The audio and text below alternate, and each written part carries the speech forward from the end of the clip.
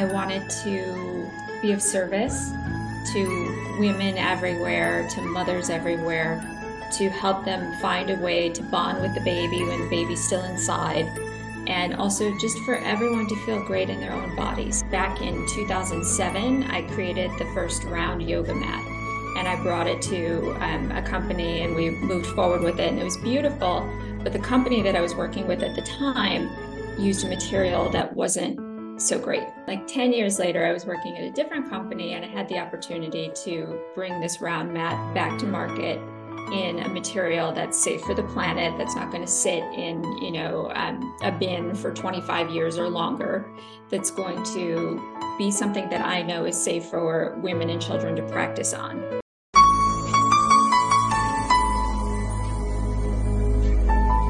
Vanakkam, namaste, and hello everyone. Welcome to the 38th episode of Inside the Minds of Great Yogis. In today's episode, we have a very special guest, Desi Bartlett. Desi Bartlett has been teaching health and wellness for over 25 years. She's a dynamic motivator and widely sought after international presenter and spokesperson. Her innovative approach to teaching is to tap into one's inner joy and let movement be an outer expression of that state. Originally from Chicago, she has earned a degree in kinesiology, a minor in dance, her master's degree in corporate fitness, and is currently pursuing her doctoral degree. She has worked with several companies, one of which includes Ashley Tisdale's Frenchie. Desi holds advanced certifications in yoga, personal training, pre- and postnatal fitness, and group fitness.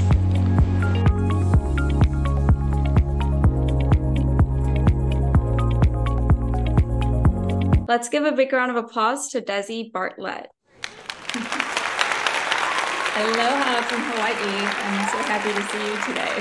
Aloha, Desi. It's so nice to have you. How are you doing today?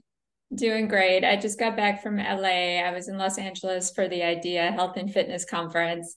And so now I'm back in Hawaii. And it's so nice to be able to travel and to share this message of feeling great from the inside out.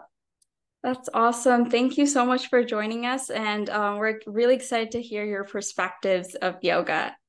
So without further ado, we'll begin. And the first question I have for you is, how did your journey of yoga begin? So my parents were hippies, and my mother was a disciple of Goswami Kriyananda at the Temple of Kriya Yoga in Chicago. I received my first mantra at 6 years old. I remember bringing oranges to the guru. This has been in my life forever. And I didn't really get into asana per se until much later, not until like my early 20s. But in terms of the practice, meditation, pranayam, that's always been with me since I was a little girl. That's awesome. Thank you for sharing that. And I think that's wonderful. And I'm glad that you started the journey of yoga, and you're inspiring many people. So keep up the good work.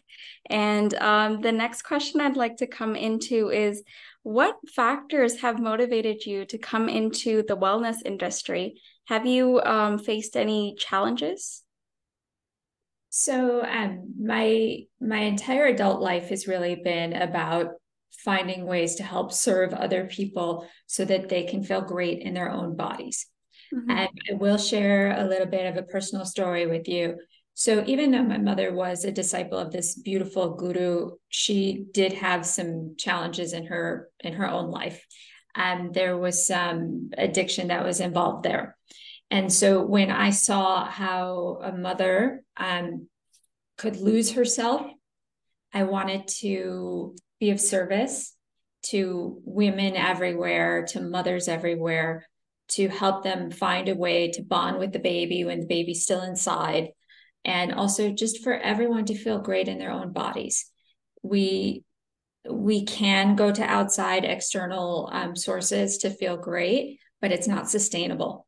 And what I found is that yoga is something that really is sustainable. It's something that we can turn to every single day. We can always turn to this beautiful practice as though it's our best friend, which is what I do. And so that's how I got into this industry. In terms of working as an executive in the industry, what had happened was I was I was the group fitness director at Equinox in Santa Monica, and I had opened that studio. I had 76 instructors. It was super, super fun teaching yoga there.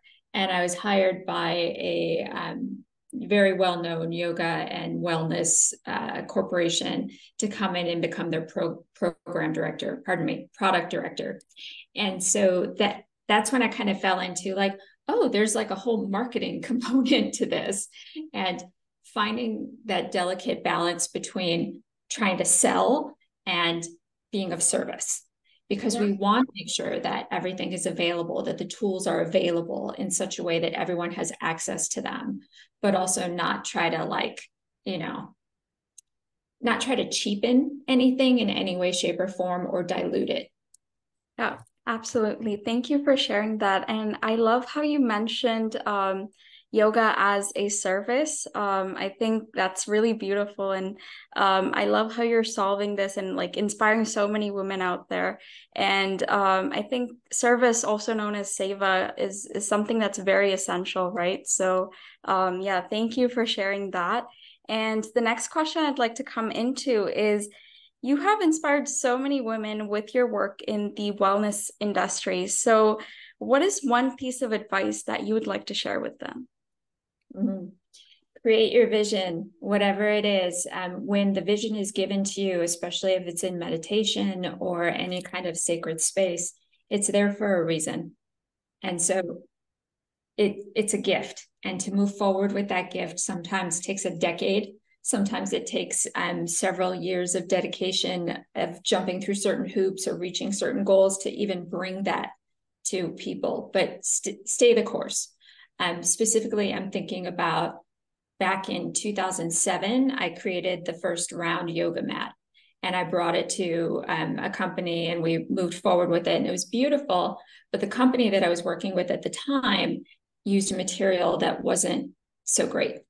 Mm-hmm. And so it kind of went by the wayside for a little while. I was pregnant at the time, and I needed to step back from work for a minute because my duty, my loving duty, was to my son.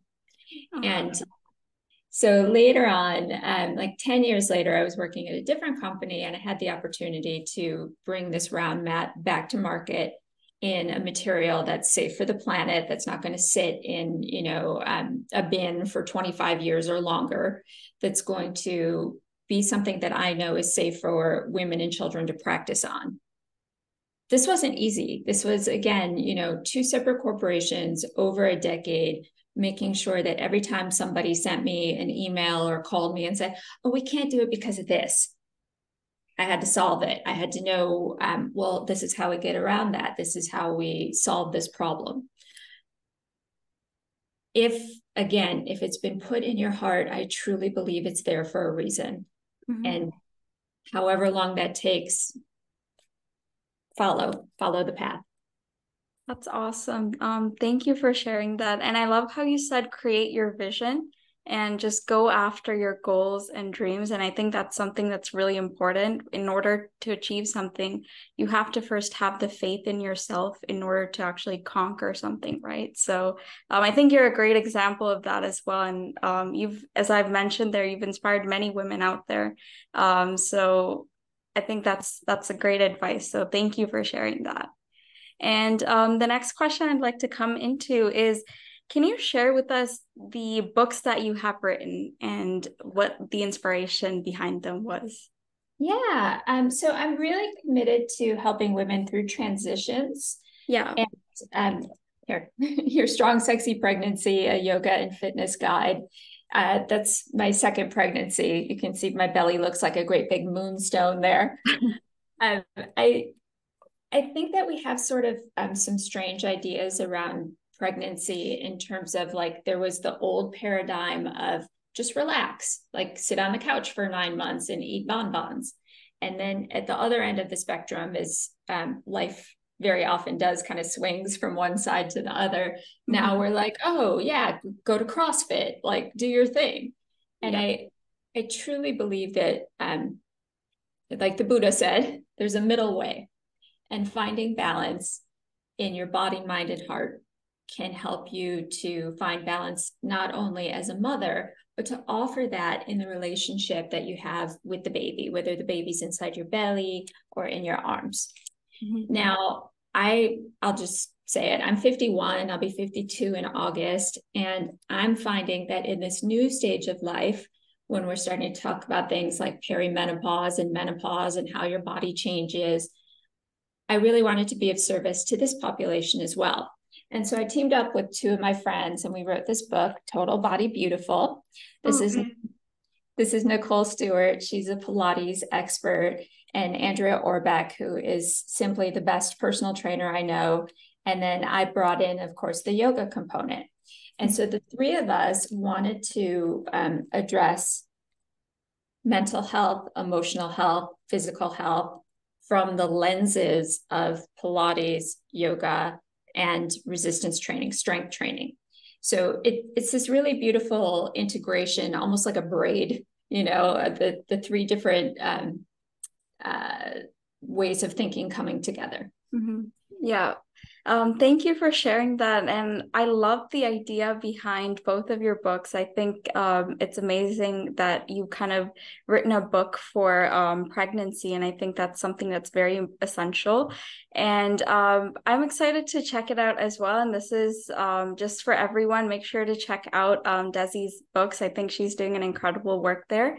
And let us know how you like it. And feel free to give us, or Desi, feel free to follow her on Instagram, any social medias, and obviously give her feedback on how you enjoyed the book.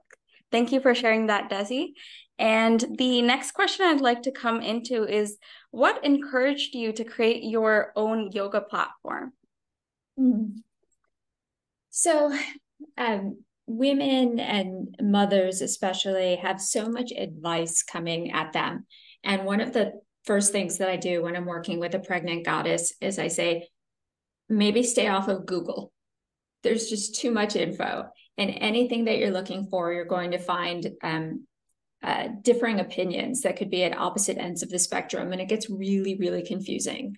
And so what I'd like to invite women to do is to go within, to hear their own voice, to hear the voice of the universe, the divine, whatever term resonates with you. But there's a wisdom in our bodies that we can trust. And I know that a woman's inner guru, her inner teacher, is far more wise than, telling her, oh, do 5 more reps. No, how does it feel? You tell me. Does it feel like you can keep going? Great. Does it feel like we can stay in this posture 5 more breaths? Fantastic. But I need her to tell me, how's it feel? And then I can start to design a program that is going to serve her every day. What I find is what's out there right now, I see a lot of one size fits all, and this is what you should do. And so what I like to do instead is say, here's 3 to 5 offerings. You choose how you feel that day and follow that. So if it's very yin and receptive and sweet and going within, fabulous. If it's more yang and fire, let's get a little blood flow going and feel our strength, cool. But she can follow her own wisdom.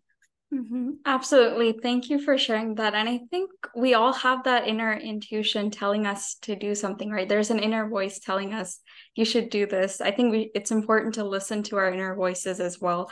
And like you've mentioned, some of the things that we find in Google, like they're not as verified. And some of them are very opinion based. So it's based on one person's kind of idea or like multiple people's idea, but it's not really verified, right? So I really like the idea behind where you said that we should listen to our inner selves and really listen to the inner voices and go with that. So yeah, thank you for sharing that.